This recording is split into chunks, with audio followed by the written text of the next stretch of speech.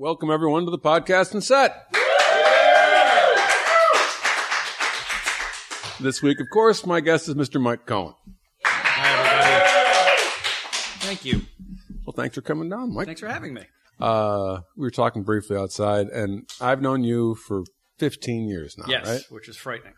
Yeah, I've known people longer, but yeah, it's a while. It's frightening just how fast it is. How fast it goes? Yes. Oh yeah. Because that doesn't make any sense to me. It's funny because we're back here at what is now the Pack Theater, which is where I first saw you on stage was at this space when it was IO West. And I think you had just it was like the week or month before you moved here. It was 15 years. It was like right in the ballpark of when I got here. Right. So you got here, and I remember we were in class, and there was a show after class, and I don't know. I don't think it was in Armando, but it was some kind of like heavy hitter show. And the word around was like a new guy from Chicago just moved out. It sounds like the Old West, like a new gun was in town. But I remember you came out on stage, and I was like, this dude looked really intense, and you reminded me of Trotsky. Because you had that super long, weird beard. I had that. No, it was like I can't grow a beard. Like not at all. Not at all. Like right now, I haven't shaved in 2 weeks, so this is 2 weeks worth of facial. I need to shave. Sure. But I had actually tried to grow what I could at that point in my life. It was just my chin. Yes. Only on my chin could hair grow in any sort of clump. You're like an acolyte of Ho Chi Minh because it was so long and kind of wispy, and your hair was going up too. You had you striked quite an imposing figure. I looked like an idiot. Is what I looked like. You know, I had that bad facial hair, and my hair was I hadn't cut my hair. I think that didn't last real long out here. No, it didn't. Because I remember when we finally moved over to the space that IO's at now, and we were having a drink at the bar, and we got known each other. This was about maybe a year later or so. And you kept doing that. You kept grabbing at your phantom beard to make a point, like an amputee, and there's nothing there. Well, man, I remember like when I first got out here, there were a lot. I remember like Pete Gardner was over here. He was still playing, yeah. All that crew, Keckner, Flynn. Yeah, it was. I feel like I kind of got like that last like lap of those guys doing shows every week and a few nights a week. The first good show I ever did was we signed up for a cage match, and this is again when the IO was at this space, and it was just my classmates who I don't know any of them anymore. They just kind of went into the ether as you do, and we signed up for it was against Bone Zebo. Is a team of Mike Coleman, Laura Kraft, Jeff Drake, Wendy Molyneux, like all these staggeringly good improvisers. And it was funny to me that we were even going up against them because we're like, oh, this is ridiculous. They're amazing. Right. And that was the best gift because we were just like, well, we're not going to win. And we're not even going to be near as good as they are. So all the pressure was off, which led to us having a really fun show. And that was like the first time I walked out of a theater and someone said good show to me and not just, right. That when you do a terrible show and people just like kind of look at you like, oh no, what happened? Or it's that, hey man, good show. You did it. You went up there and did that. Yeah. I didn't, so right. Good on you. My wife has seen a lot of my shows now, and yeah, I'm in a good spot. Like most of the shows I feel pretty good about, but every once in a while there'll be a dinger. We're not above it. And this is a year or so ago, but like we got back into the bar area and Allison came up to me and she kind of just put her arm on my shoulder and she went, we're out.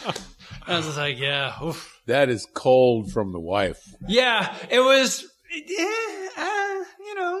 I think my wife is she's probably just maybe, I don't know, because I don't think, well, she doesn't see me a lot, okay. Right? Because she's seen me plenty in her time. In life. Yeah. Well, so, I mean, she's seen me do tons of shows back in Chicago and all that. I've known her for 22 years. She's got 7 years on. Yeah. But I can't remember her ever being like, eh.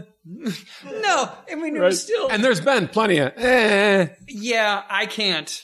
Look, Allison's more than supportive. So No, she's not, apparently. Did you hear Guys. Allison? I need help. No, This whole podcast is going to look, be about, let's straighten out Allison. When you be nicer to you. really, let's put some time aside. Look, when you do a shitty show, it's shitty. The key is that took me, I don't know, a better part of a decade to come around to was like to relax. It's a bad show. Who cares? Oh, yeah. Whereas, oh my God, the self-flagellating I would do at a fucking improv show for sometimes 18, like half the amount of people in the room right now, like did no good to me as a performer or an actor in any way. Took me 24 years to let go of that. Right. Yeah. It was just like 5 years ago that I finally let go of, like, it's okay what just happened. I don't have to kill myself because of what happened on stage tonight. Yeah. And, you know, I don't know if you'll remember this, but one night at the bar, this might have been, it was past midnight, so drinks had been had. But, like, it was, you gave me a compliment. Definitely past midnight. Definitely past midnight. And it was apropos of nothing. This is at way past midnight. But you said, like, hey, you're all right. You know what you're doing, so just know it. And if you have a bad show, it's the show's fault. And then you went out for a cigarette or something like that. And that stayed with me for years now. I'm sure you don't even remember it. Oh, I don't remember that specific moment. I remember, like, that's the sort of thing, like, when I finally accepted what I've been teaching for years. Right. It was, you know, let go of that. Don't think on stage. You know, play. Right. It was shocking to me how much, because you caught me at the beginning of my time out here, and also at the tail end of my time at the IO West. Right. Which you could attest to the fact that I was clearly having at least as bad a time doing it as I was having a good time. They were, at loggerheads. Yes. Your good times and bad times. So I had to leave that, and in doing so, you know, I found a place where I could. Oh, wait a minute! Well, created your place, which is even more. I started creating this place, but more so, I started, you know, surrounding myself with people who basically I think were of similar minds and basically supported that idea. Where was I going with this? Oh, I was thinking because you were saying, because I remember seeing you, like, you were one of the first guys who you know, semi-hounded me about when are you going to teach? When are you going to teach? Yeah. Because I wanted to teach outside the program. I just got out here, so I was teaching inside the program in some capacity. I said, all right, I'll do a workshop. And you were one of the first guys in that. And I remember you always being good. Wow. You were never like, I mean, you were always good. I tried my best to say, here's what I can, here's what I can to try and help. But you were always good. Well, you know, that's very nice of you to say, and thank you. But it's also, it's a weird thing. It's internalizing that and then being comfortable with it is another thing that I think you had said in one of your workshops that you might have been quoting Susan Messing. One of the most important things when you get out on stage is to just be comfortable on stage. It isn't jacking yourself up. It's standing on a blank stage in the quiet moment before the show starts and just being comfortable and being comfortable in a scene. I don't think I've ever said that. I may have said something similar to, like, the things I say that I got from Susan, which is similar to that. I don't talk about that moment. I talk about the first thing you need to decide in general is that you belong. Yes. That takes care of a lot of bullshit. Right. You stop worrying about, should I even be here? Yes. Because we all deserve the same shot. Right. And that shot, by the way, is lifelong. You get to keep trying till you're fucking dead. Yes. The other thing I get from the annoyance I get from Mick, which that reminds me of, which is, I always love this quote because it meant I didn't have to do warm-ups anymore. Because warm-ups were the one thing, like a zip zap zop or some whatever game you fucking make up to try and get your energy up. Mick said to me once, high energy is just a decision. And that struck me clear as a bell. I was like, yeah, you just decide and go. I'm like, you're right. High energy is just a decision. I don't have to fucking warm up anymore. Right. Although you do, if the team's doing it, then you should do it for the good of the team. Right. Right. Because I have gone through the same kind of like, agree, disagree with the warming up thing. Like for a while, I don't know, when you've been doing it for 15 years, you're like that portion of your improv life where you're just kind of a dick about your perform. Like you're right, everyone's wrong. Because I remember I was on a team for a while and we were complaining about not warming up. And I made like, some team meeting or whatever it was, and I was like, "We don't need to warm up. We should just be ready to go." You think Beer Shark Mice warms up? And I'm just like, right. You know what? Maybe 3 people really wanted to warm up, and I could have shut the fuck up and just played along. Right. But I had to like stake my flag. Like I really give that much of a fuck about it. Like, does it matter? Just clap a little bit, and if like everyone's good with it, then great. We might even have a better show. Yeah, it's like pick your battles. Yeah, I mean, I agree. I mean, I think it's probably a good idea in general, to be kind. But I know exactly what you're talking about as far as stuff like that. And I think everyone goes through it. The word, they probably think they know a little bit more than they do, right? It's at some point. And at the same time, to me, like warming up. There is a band. Yeah, that's our band for the night, which is someone's phone. Someone's fucking phone. Warming up was actually detrimental to me, right, as a player, because warming up, and I always said it, and I say it jokingly. I say it. It seems jokingly, but it was true. Warming up was the one thing in improv that made me feel stupid. Right, because you think you have to be funny, or it's that kind of like goofy, It's like, why are we doing this? I'm not doing it for energy. Right. It feels like a competition around this circle for who can come up with the funniest fucking thing to say. And yes, and a lot of times. And then it would piss me off going into the show because the shit from the warm up would inevitably wind up in the goddamn show, even though it has nothing to do with the fucking show. Right. God. So that doesn't bug me as much because it's just kind of floating. It's the soup in your head. Like if something comes into your show from like earlier in your day, that's for me just as valid. Well, no, it is. I mean, because it's one of those things where what's on your mind right. is inevitably going to be connected to. It should be, yeah. Back in the day, when I used to consider this cheating. When the family was doing heralds and things, I used to before the show, I would read like a cool short story or a poem that I thought was kind of dark. Right. And I would fill my mind with that before the show so that in the show, if I made a connection to something that was on my mind, it would be to one of those things. Cause to me, why right before I go on stage do I want to fill my mind with the most asinine game I can think of? Right. Yeah, I see that, but your mind is already full. What do you mean? It's already full. Your mind is already full of the however old you are, years of experience. All right. So just because you read, 14 lines of some sad dude before a show doesn't mean now it's full. No, but the thing is, but that's the last thing on your mind. So your mind's more conscious of that. I see that. It's the same thing like when you do an opening and or you do a warm up, right? Right. And there's some bit in the warm up that's funny. Yeah. And that sticks in your mind. And when you're on stage, all of a sudden something makes you connect to that thing in the warm up because it just happened. Exactly right. So that's what I was talking about as far as that makes sense. And again, I considered it, like, hey, I've cheated because I read this cool poem today that I've been thinking about to make sure that's the last thing in my mind before I go on stage. See, I like the idea of connecting before a show.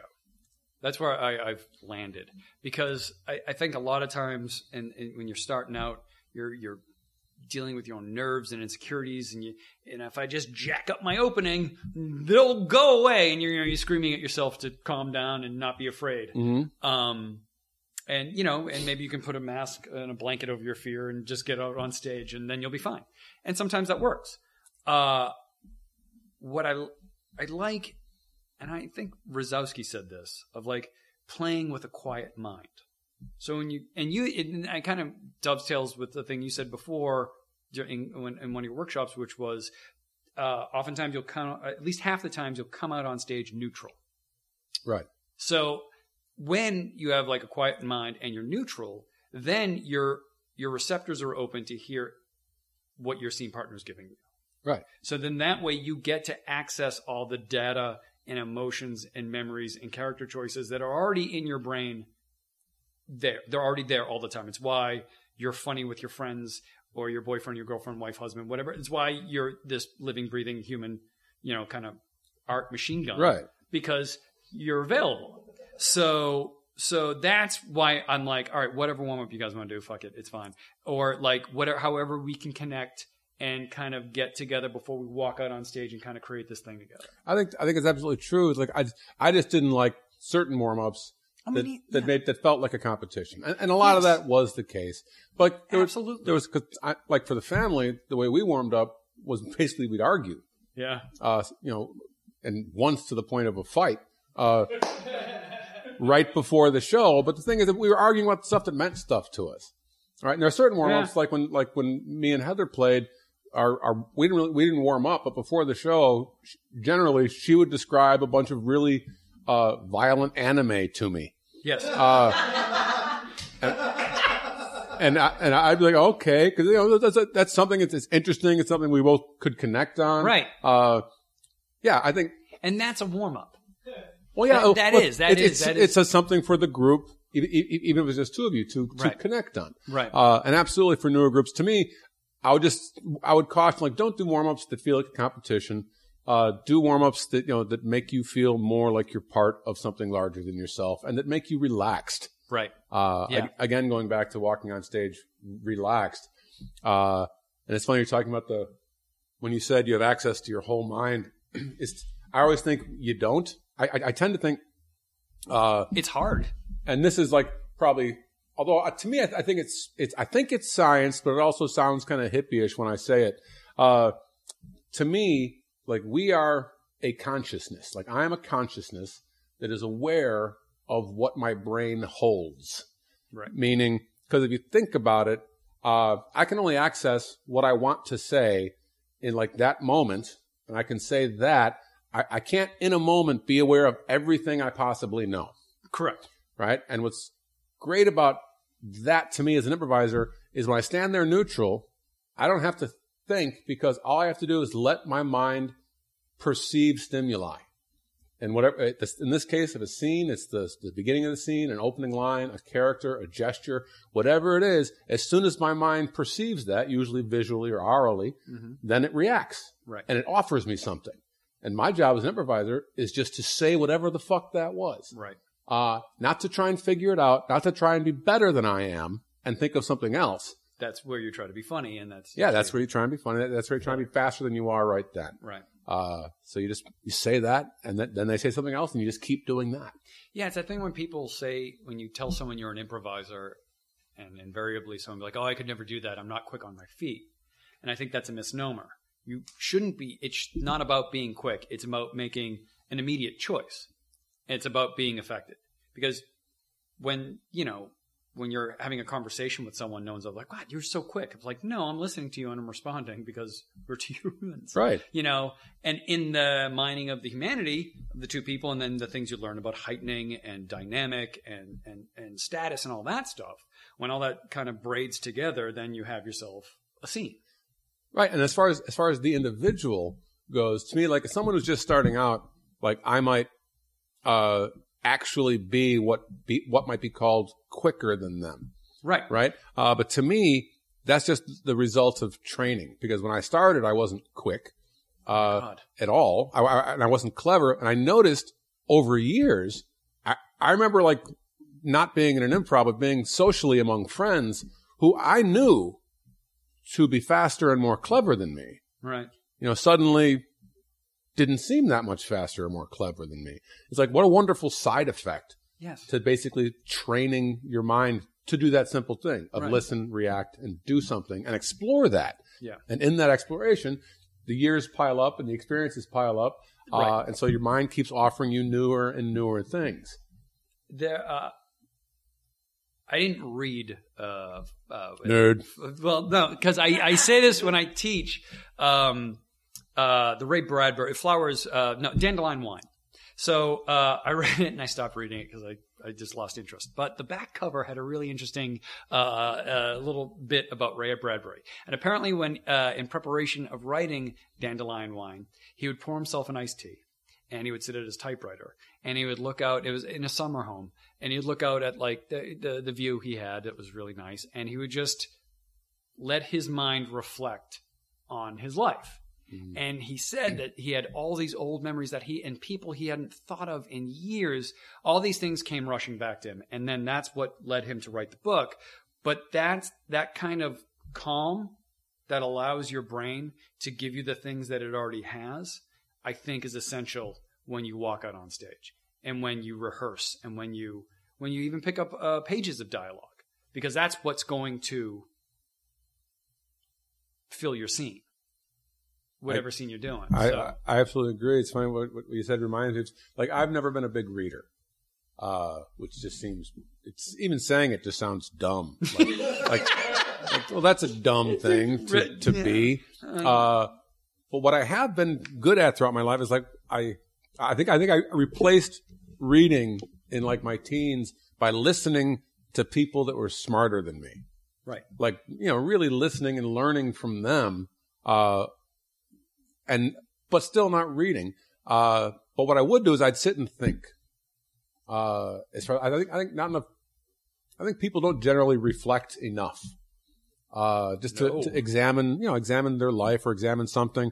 I remember even as a kid, like I had friends early in my life, say by the time I was 19, I had friends that had like traveled the world already. It was just like, it was crazy. They'd seen so much. And they claimed to learn so much from traveling the world and all that. And I'm sure there was something to that, but at the same time, I couldn't help but sometimes I was like, well, that's kind of bullshit. Because you can drop the Australian accent. You don't have an Australian accent now because you were there for a month. But I always thought you could just sit and think about almost anything forever. Yeah. Because you could just keep examining it and taking it apart and seeing how it connects. I think that's kind of how my mind's always been. It's always, I can think about a simple thing forever. Do you find yourself in those moments being like, oh, all right, I got to get up off the table, like, because that's a rabbit hole that you can get too deep in, like a Miles K hole. Well, for some stuff, as far as like if your mind starts, because your mind just starts automatically making connections and connections and connections if you're exploring in your thinking. Yeah. Okay. Great. Yeah. But if you're like, if the record is scratched and you're just stuck on that one groove, I mean that. And especially for an actor and an improviser, that can be dangerous territory. Right. I don't generally get stuck in one groove, but I do get to places where I'm just like, this is just upsetting me now. Yes. Like my own thinking. Right. I'm just sitting here now pissing myself off. Right. Yeah. Let's change it up to something else. And I'll shift my focus to something else. Right. But part of me always feels ashamed of the fact that I never read more. Yeah. Well, like I've read some, right? I'm not, like if people who know what I've read would say, you've read stuff. Right. But at the same time, I'm like, yeah, but no, because I know people who read. Like, and that's reading stuff. It's like, cause I gave my father, it was one of the happiest things. I had a good half year, a handful of years back, and I bought my father an iPad 2. Very nice. Right. And he's a computer guy to begin with. But he'd never had an Apple anything. He was always a PC guy. And I'm very much like him in that sort of thinking thing. He probably has the original PC that he bought, and he's been rebuilding it. Right. Like he does his own upgrades. He gets in there and takes it apart and been rebuilding. I bought him this iPad, and he could not stop talking about it for years. He was just like, wow, what this thing can do. It can do this. It can do this. It can do this. I mean, he's going to learn everything that thing can do. But the primary thing he uses it for is books. Right. He says, I can read the great books of the world anywhere I want to. They're free on this thing. And so he just reads. Yeah. Reads and reads and reads. Meanwhile, I was outside trying to catch Pokemon. I once got my mom, this was when I was young, and I just started giving gifts. So, but I once gave my mother for Christmas a can opener. And I just thought of that, like, it's such a bad gift to your mother. And what I thought was, this is dating, but like years ago, it was the one that you could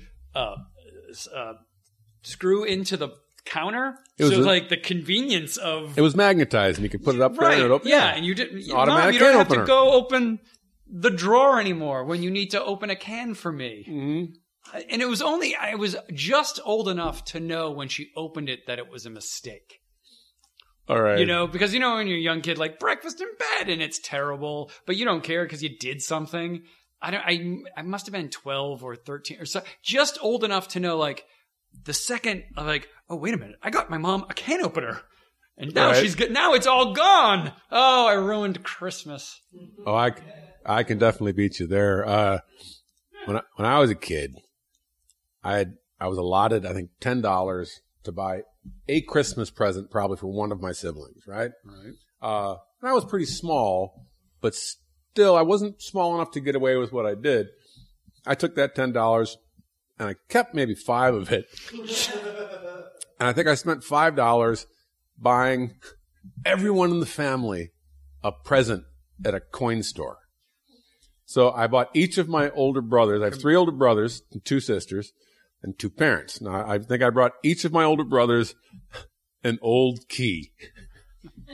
Like, this is an old, that opened nothing? That opened nothing. It was just like an old key, but it was old, so it had character, I suppose. But did it look like a old Sherlock Holmesian, like kind of like yeah? I mean, it had this. They were old skeleton keys. Okay, you know, but to nothing. Right. And I bought. I think I bought my father a weird pencil. How old were you? I was probably 7. Oh, this is adorable. No. Adorable. No, 7 years old?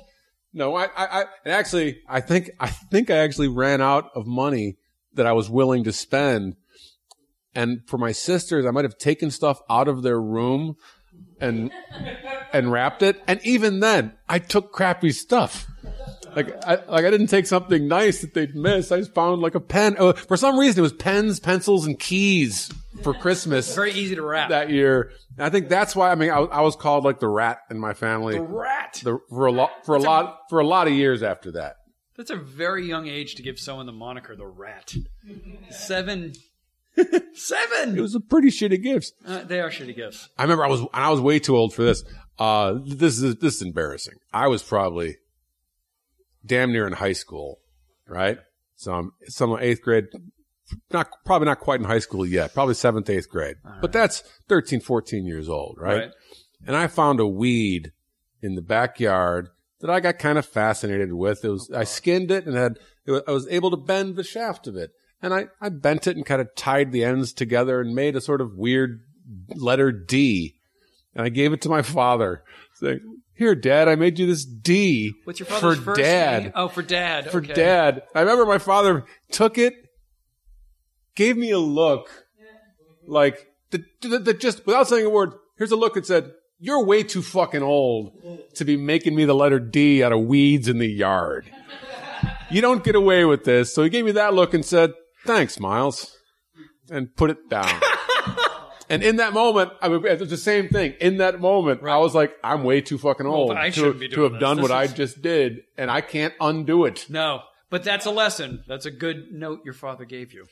Yes, I learned that day not to do that anymore. That's the thing about notes. Like, they, to bring that in. Yeah, bring it back in. Nice. That was nice. That was sweet. You like that? That was sweet. Yeah, there you go. That they hurt. They sting, and you almost need to take a class on how to take notes, because like when you first get them, they're very like when you first start doing improv, and you get on your first team or whatever, you don't know what you're doing, and so the notes kind of mostly bounce off anyway. But like when you get, I don't know, a little bit older into your improv work, then I don't know. I think your shields can come up a little bit, and you can kind of miss what someone's telling you. They can just fucking lay you out. I remember Tellerico gave me a note once, and I think it was, "Mike, you just have to stop." And then I think my brain just shut off, and I was just like, "Oh, I fucking ruined the show." It's like, and he was right. I think I was in all the first 3 scenes, and then started the group game of like, enough. Would you fucking relax? It's so funny because I don't.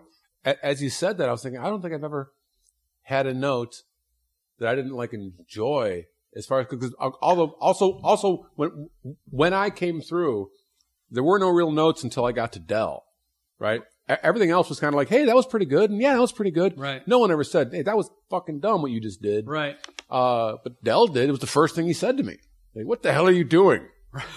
The first thing he said to me about my work. Right. So he laid into me, but I was like, wow, he's right. Yeah. And I just fucking learned something. That was great. Yes.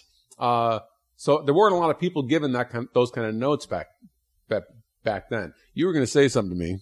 Well, I just remembered this note that Tom Purcell gave me once. That was one of those where, like, I heard it and he was right, and I just did this. I was doing a scene with Thomas Fowler, who is probably the funniest guy I've ever played with. I adore watching Thomas, and any chance I get to play with him.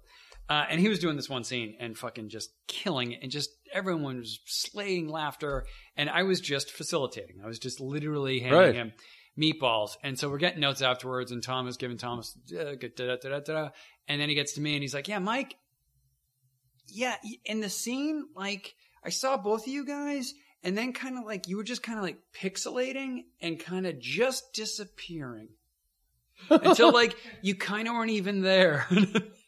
Like, okay. Yeah, you're right. And, but at the same time, hearing you describe, it sounds like you did exactly what you're supposed to do. As far as like, if Tom's on a roll, which he was, and he's got something, then if I'm in that scene, my job is to only say anything that's fucking needed. Yeah. Yes. But then there is the difference, like the difference of the straight man being just like, I don't know, the automatic door opening thing where the person just steps on it and opens the door, as opposed to an active member in the scene as well being affected. Right. You know, and that's where I think that really heightens the straight man of like, whatever the absurd character's doing, and if they're really killing it, the straight person is still living through that experience. Right. And so they have to be affected by that. And then in their affectation of that, they're adding more information, whether about themselves, their history, or the other character's history. And I wasn't doing that at all. I was more just like, maybe if I go back to this napkin space work, my scene will come to me. It didn't. But, well, you know, I'm just thinking, we're going to run out of time for talking, and we didn't cover, like, I don't know if anyone out there knows this or not, but Mike was on a phenomenal team at iOS called Trophy Wife, among other things. He plays it in the Armando show over there and has for a year. You probably played that Armando show for a decade, right? Maybe now. Right, yeah. So, I mean, this is one of the better players in town. So if you find him playing somewhere, definitely check him out. Before we get to playing, I just want to open the audience for any questions you may or may not have. Any questions at all? Yes, sir. So you've been around town for a while. Yeah. How do you deal with people who are very negative and dogmatic with their improv? You know what I mean? Yeah, I do. It seems like you have a lot of experience with that. I don't know. Yeah, I mean, people are going to think what they're going to think, and then they'll come around to thinking that dogma isn't going to help. Right? So you're not going to be able to control that. And just all right, man, cool. That's what you think. There is no one rule. I don't know if you guys saw Keegan-Michael Key and Stephen Colbert on his show last night. They were talking about improv. And the only rule being just agree. Just agree and add. Agree and add. Agree and add. And that's it. That's it. Everything else, more game focused, more relationship focused, whatever that is. Some scenes demand more gameplay. Some scenes demand more relationship play. Some demand both in equal measure, but you're not going to know until you're in that scene. So people are going to be dicks. But then, maybe in 6 months they won't be a dick anymore. And if someone's focusing on anyone's dogma too much, then they're not playing. I always enjoyed the question in class when someone says, how do you play with someone who doesn't know your stuff? Because I have a lot of stuff. Oh, God. Right? And I said, oh, you mean like Heather? Because she doesn't know my stuff. How do I play? I listen. I give them what I think they want. Right. Basically, I have a lot of stuff. And some people might focus on that too much and that becomes their dogma. I'm like, no, that's just how you study. That's how you learn. That's how you come to understand it. And that's a way to think about it. But it's not the way to play. The way to play is exactly what you say. You get on stage. I listen to you. You listen to me. We say something. Right. Yeah, and everyone's got different styles. Everyone has different, and that's in every facet of life, sports, whatever. Like some people are power hitters, some people get on base. Like, you know, some people are in a great hardcore band and some people are in folk. Like it does, like everything, nothing is more valid than the other thing. So. Anything else? One more. Have you ever had like an improv aha moment? Like that moment where you're like, I trust the fact that I've been doing this and studying this and now I can let it all go and oh my God, it worked. Yeah, actually. I was on a team called COG at IO for a while. That was a great team. Thank you. It was a special experience, to say the least. And I was a scene it edited, or me and Mike Bertrando were doing a scene, and I was racked with insecurity and in my head about choices and stuff like that. And for some divine reason, if you think, I don't know, whatever, something happened in my brain where I told myself to shut up and just listen to Mike, and he'll take care of his end, and then I'll just listen and respond. And everything chilled, and I did that. And then I was just affected by what Bertrando was doing. And then we added the scene, and it was really fun. And then we got it edited. And then the show went on, and I was just my one part. It's a thing of, like, taking the pressure off of, like, that you have to, you know, do more than what is expected of you. You just got to do your part. And everyone else is going to help. And then you'll have a show next week. And then the week after that. All right. That's great. I think we'll end there. Yes. All right, what's going to happen now, me and Mike are going to do about 25 minutes to 30 minutes of long-form improvisation, and all we need to get us started is a suggestion of anything at all. Birthday.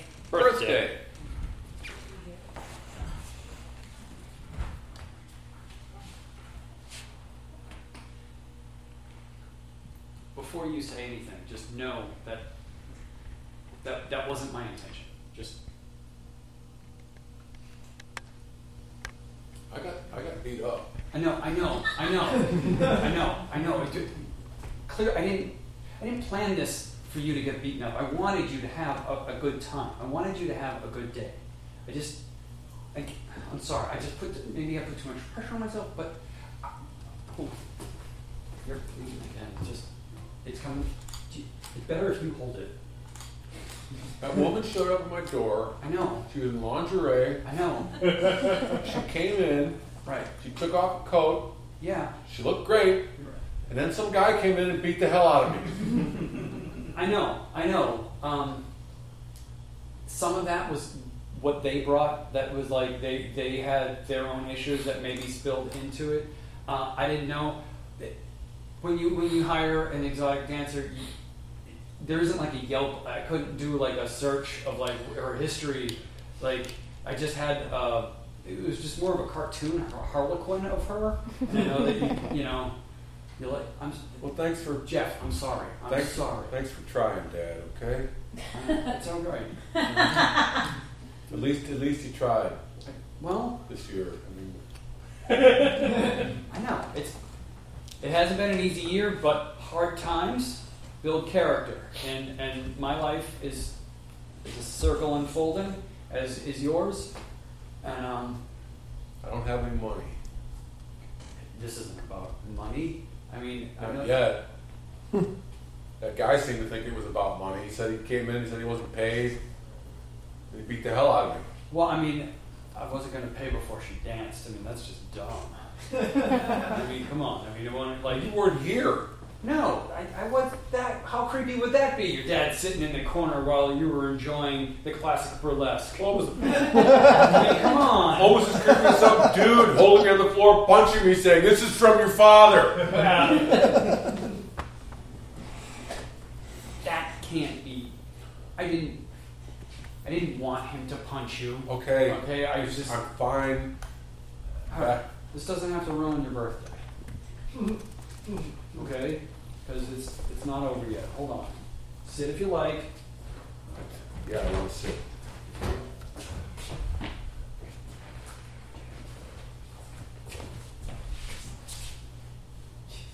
I'll be right there. You know, you should probably elevate your feet. Are you making something? Happy birthday to you. Happy birthday to you. Happy birthday, dear Jeffy. Happy birthday to you. I don't do the and many more thing. No one does. No, okay. Don't tell me your wish. Don't. I didn't make a wish. I had a thought. No, you can't do that. I just rule them out. Look, it doesn't. I don't believe in wishes. All right. You don't believe in wishes? No, I wished for you to come back my whole fucking life. All right. Hey, man. Every birthday, I wish for you to come back. Look, I'm sorry. Your dad's a guitar tech. There you go. You know what? Wait a minute. What is being a guitar tech? That means you can't see your son? When I got to go out on the road, when Fagan and Becker want to put Steely Dan back together and the phone rings, I don't not pick it up. Hey, man. Yeah, what's up? So you know, Yeah, what's up? on tour, you don't have a son anymore. All right. Yeah, no, I understand that when Deacon Blues needs to be played, I know what the levels need to be. You put them up, you take them down. I get it. You don't think about your kid. You're never going to see that kid again. Well, we're not going to be on tour forever and ever and ever. Don't say that. I'm sorry. All right, this is the life I chose. Okay, or maybe it chose me. Doesn't sound like you were a guitar tech. It sounds like you were a roadie. I was a jack of all trades. Okay, you know there is no can't in Steely Dan. What the fuck does that mean? It means that you can't not do something. You missed my whole childhood. I didn't look the cards I sent. I was good at the soccer. late night calls. Most kids want to stay up all night. I woke you up in the middle of the night just to say, "Hey man, this is what Bangkok sounds like." That was a fucked up call. What is it? Jeff! Daddy. Wake up! Daddy. Yeah! Daddy. Yeah! It's your boy! Hey, this is what Bangkok sounds like at 3 in the morning! That might have been a gunshot! Give me that phone. You had to go to a therapist. I don't know what was happening in the background of that, but it sounded awful. And I don't know why Mom gave me the phone. She came in the room and woke me up and gave me the phone. I think she was tired of me whining for you all the time. And said, "Look, here's your father. He's in Bangkok." Your mother is a mystery. Not to me. I know her really well. I've known her my whole life. I've known her for 19 years. All right?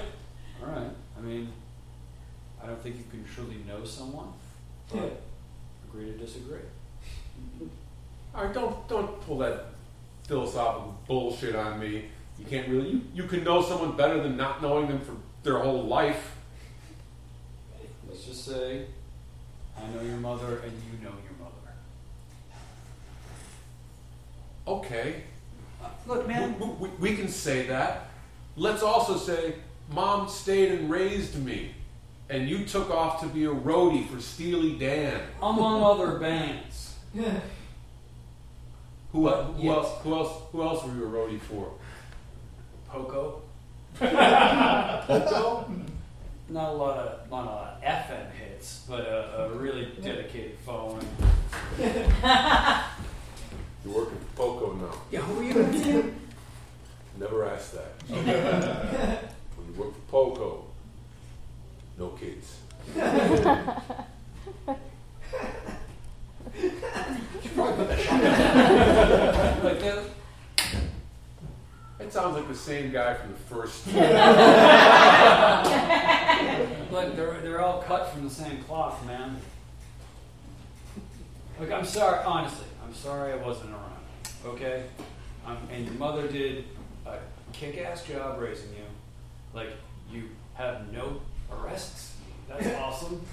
That's That awesome. shouldn't be like a huge way to go, way to not get arrested by the time you're 19. I don't know. I didn't get arrested because mom raised me well. Well, yeah, that's awesome. Look, Yes, that's awesome. when I was 19, I learned how to make crack cocaine. That's a stupid thing. It's a skill, but I learned how to do it. All right. I'm gonna go on the road for a while. I don't want to leave you without a trade. I'm gonna teach my boy how to do some cooking. Okay. Oh, great! That's great. Yeah. Oh God. All right. First, we're gonna need some of your chemistry stuff. Oh, so this isn't for breakfast, lunch, or dinner? It could be.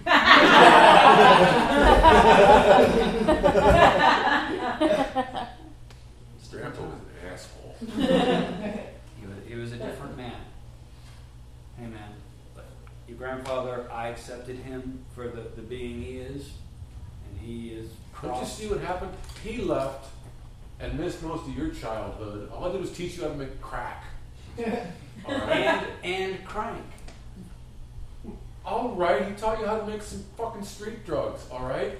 Then he left, and then you did that to me. Why? I see what you're saying. This is just occurring to you. Yes. Well, I hadn't put it together. All right. Before we go any further into analyzing your life, I want to suggest one thing. Let's eliminate how we were raised and how we treat those we love. Okay. So, is anything wrong with your life? I missed the bus once. That's not so bad, is it? No, that's Your shrink is a fucking idiot. He had a He leather. ruled out the thing that affects you the most in growing up and how you actually behave toward the world that surrounds you. He said that's overrated. That's dumb. What? You're 19. He is not 19. He was way older than 19. Okay, that doesn't mean he can't say something dumb. He sounds like a fucking idiot. Look, man, I feel like I made a lot of progress. Look, this is your birthday. If you want to spend it just like rehashing bullshit and continuing to bleed out of your nose, then that's on you. Alright? But I can go out there and I can still find a way to have some fucking fun. Fine, why don't you do that, alright, Dad? If I go, You leave me with this fucking clearly 7-Eleven bought cake. it's 2 7-Eleven cakes smushed together. Thanks. You're welcome. Thanks for the ass kicking and the shitty cake, Dad. Look, the ass kicking, again, not planned. But still your fault. I don't know if it's my fault. I didn't kick your ass. I just said, make sure my son doesn't get handsy. Really? Hi. Yeah, you're done. Better now. All right. I gotta say, I think someone's buying me one. smooth, smooth as silk, which is also your name. Too. Listen, I have a son, and I'm not very fond of him. Wow, I've never seen or felt a stripper with such heavy, heavy hands. Blood is made of lead. Yes. There you go. So, notice you dancing up there. Classically trained. Yeah, classically trained. Just saying, if you do you do house calls? I do whatever I need to do. Well, if it's not too much to ask, tomorrow night is my son's 19th birthday. All right, and I noticed that fellow over there, he was kind of maybe just like, I don't know if you two had a connection or anything. Oh, talk. Go through him. Okay, so. Hey, man. What do you need? Oh, I was talking to Silk over there. All right.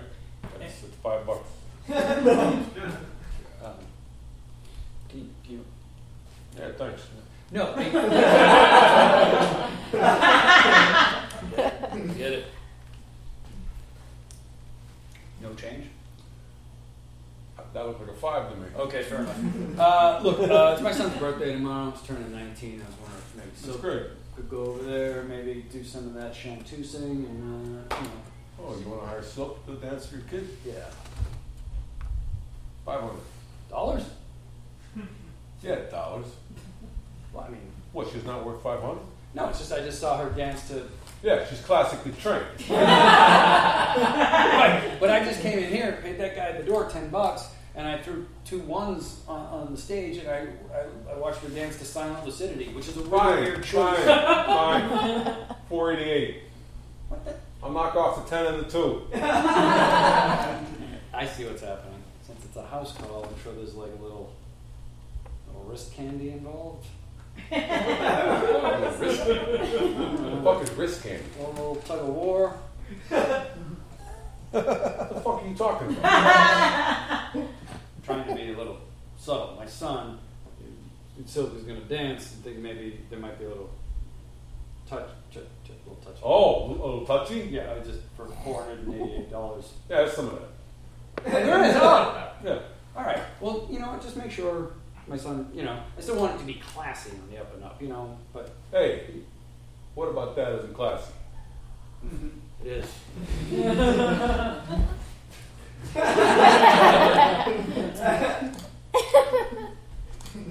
I've never seen anyone with an onyx tooth. Yeah, I bought her that. Did you? Yeah. It really refracts the light. All right. What time you want over there? 7 o'clock. 7 o'clock. Great. You pay After. before. Well, when do you do that? What? Like, I will pay you. I'm gonna be there at 7. I'm gonna let her go in, and if I'm not paid by 7:01, I'm gonna beat the shit out of your kid. Oh. I'm sure I can make it work. Okay. Look, I've always been an optimist, and to my detriment, for sure. I thought I think things are going to work out, so I roll the dice, and clearly some things happen. So that's on me. Do you even have $488? Together, no. So why would you enter into that arrangement? Again, I optimistically, I thought it would work, and I thought, there's no way he'd do that. He seemed like a nice fellow. He bought her an onyx tooth. There's no way. I didn't think there was violence in him. No, it wasn't. All right. All right. Just go, Dad. What? Okay. All right. Well, you know, I tried, and I failed. Yeah, well, you're good at that.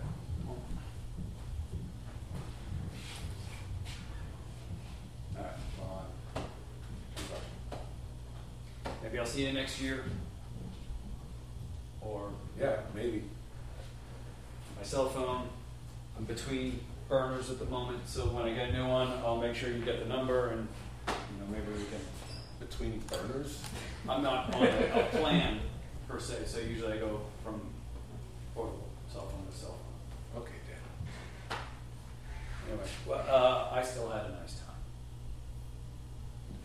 That's what he gave me, Ma. A shitty cake. You were right. I shouldn't have let him in the house. What did I say? I don't want to. What did I say? But what did I say? He hired some kind of burlesque prostitute. Yeah. So Fucking no. He hired some kind of burlesque prostitute to come over, and then her pimp came in and beat the hell out of me. Did you touch her? No, I didn't have a chance to. No. Okay. I didn't order her, Ma. He did. I'm aware. I just see the way. I know you're 19, and I see the way you look Oh, at cashiers. don't start and that. the way you sometimes it's you. Sometimes you don't know when to break a glance. They're momentary, Jeff. They're momentary. Can we not talk about that right now? I'm just saying that. Why'd you marry that bag of shit? Well, you didn't know him then. He was very charming. He had a face like a wolf. Why, hello there. Me? Hi. Who are you? Yes, would you like to come into the VIP area where the band's going to hang out? VIP. Yes, I would. All right. Yes, I W. What do I get? Hardy, thank you. Yeah, down there. What? You gave him a hand job to get back into the VIP room? That's charming. You had to be there.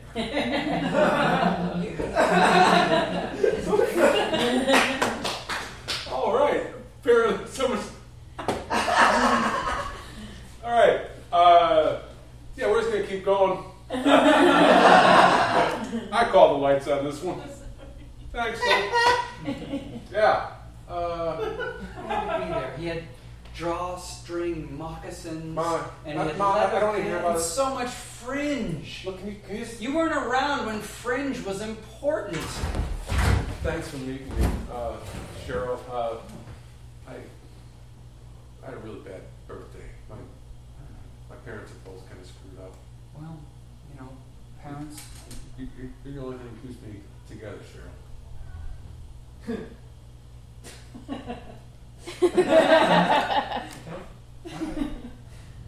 What? Did a fly around my No, head? your eyes are jackhammering into me. They're fucking staring. Well, no, it's fine. It's just we all. No, my mom told me about it. I don't break a glance, whatever. But I'm looking at you because I love you, all right? Yeah. Is this really the first time you want to say I love you? Is this the time? Is this what we have to remember? This is the time you say I love you? Now? This is it? This is our memory of I love you? Really? Fine, take it back. You can't. Take it back. You can't. Well, You then, know you can't. then don't complain about it. Well, If you can't take it back, don't say, "Is this the time?" Because apparently it is. oh, All right, I'm sorry. I'm sorry that I come from such a fucked up home. All right, I'm sorry that it's that fuck. I don't want to be that. All right, I don't want to have a kid with you and then do that to that kid. Okay, that's okay. We won't do that. All right? How do you know? My dad did it. His dad did it to him. He did it to me. But those two didn't want to not do it. They didn't care. All right. That's wholly different. And you don't even like Steely Dan. Or Crack or Crank, from what I know. I like some Steely Dan. I don't like Crack or Crank, but I like some. Bodhisattva. I like that. Okay. In moderation, then. Deep Blues. The whole Odd album. Oh, God. Look what's happening. You're turning into your father. No, I just like- You're turning into your father. Look, I like music. All right? Okay. Just breathe, baby. Breathe. Okay. Fine. It's going to be all right. It's going to be all right. I'm here. It's okay, Doc? Everything all right? Everything's fine. Everything's fine. I do this 7 times a week. I'm ready. Well, I really like you give us some care and Yes. attention to what's happening right here. Oh, I'm Not not the other happening 7 there. times, but this time. I know what's happening. You're having a child. Yes, I'm having a child. I've never had a child before. This is No, very. I've had The amount many. of pain is stirring in me. All right, let's see. What is that? A gin and tonic? What are you holding? Close. You're very cavalier. Gin and soda. First soda. Well, that's fine. Look, you're Who is this guy? Why is he our doctor? Where's our normal doctor? Where's our fully normal dilated. This GI? will be over soon. Like, look, I couldn't get a real doctor, all right? So wait, he's not a real doctor? Who is he? He's a buddy, all right? Another gin and soda, please. Hey, buddy, you want to make $10? You want to make $10, buddy? Make it to go. I ran to the nearest bar. He's not even a buddy. He's a stranger. You say he's a I stranger. call him buddy. I said, hey, buddy. That makes him a buddy. Already a buddy? Well, then it's not. Hey, all right. Look, all right, fine. I'll do this. What? I'll do it. You are your father. You can't even make secure this happening.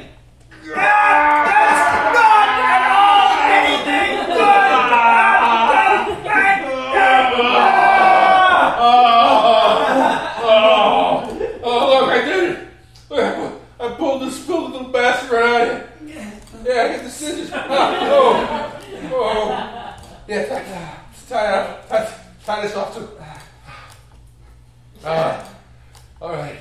All right. What? There you go. There you look. It's a little girl. Oh. Yeah. All right.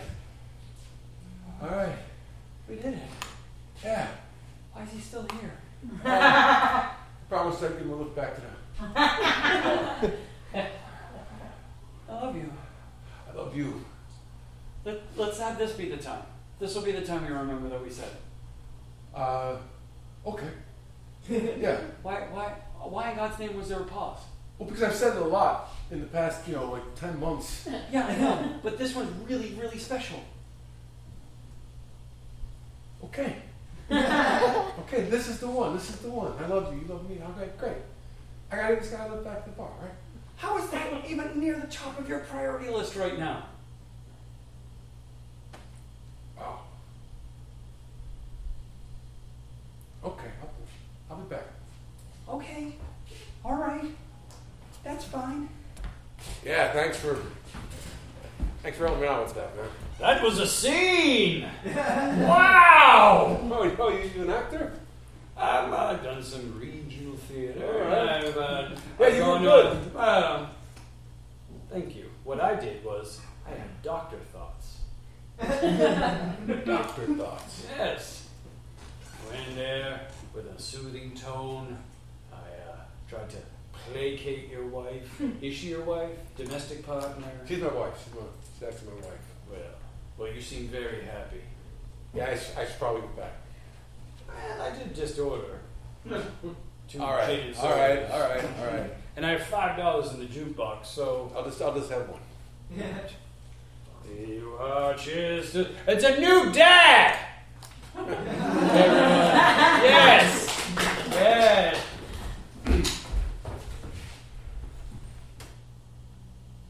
And so that's when I didn't come home that night, son. I'm sorry. All right. Gin and soda is a very addictive drink. It's not a specifically addictive drink. It's just this. No, it's alcohol, which has its own addictive properties. But Look, that guy was a regional theater actor, all right? And he hooked me up with some guys that night who put me in touch with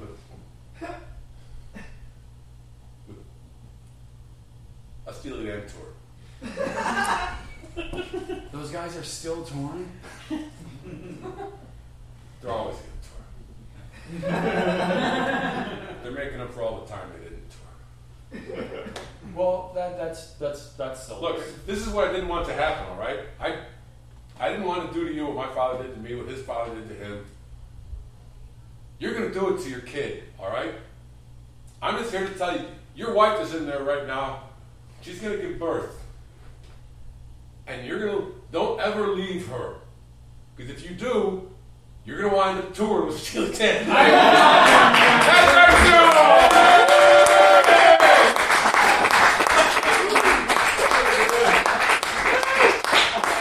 Thank you so much for hanging out for the podcasting set. Please hang out even more because in about 10 minutes or so, the sketch night's going to happen and shit's going to get cray-cray. All right, thank you very much. Good night. Mike Cohen!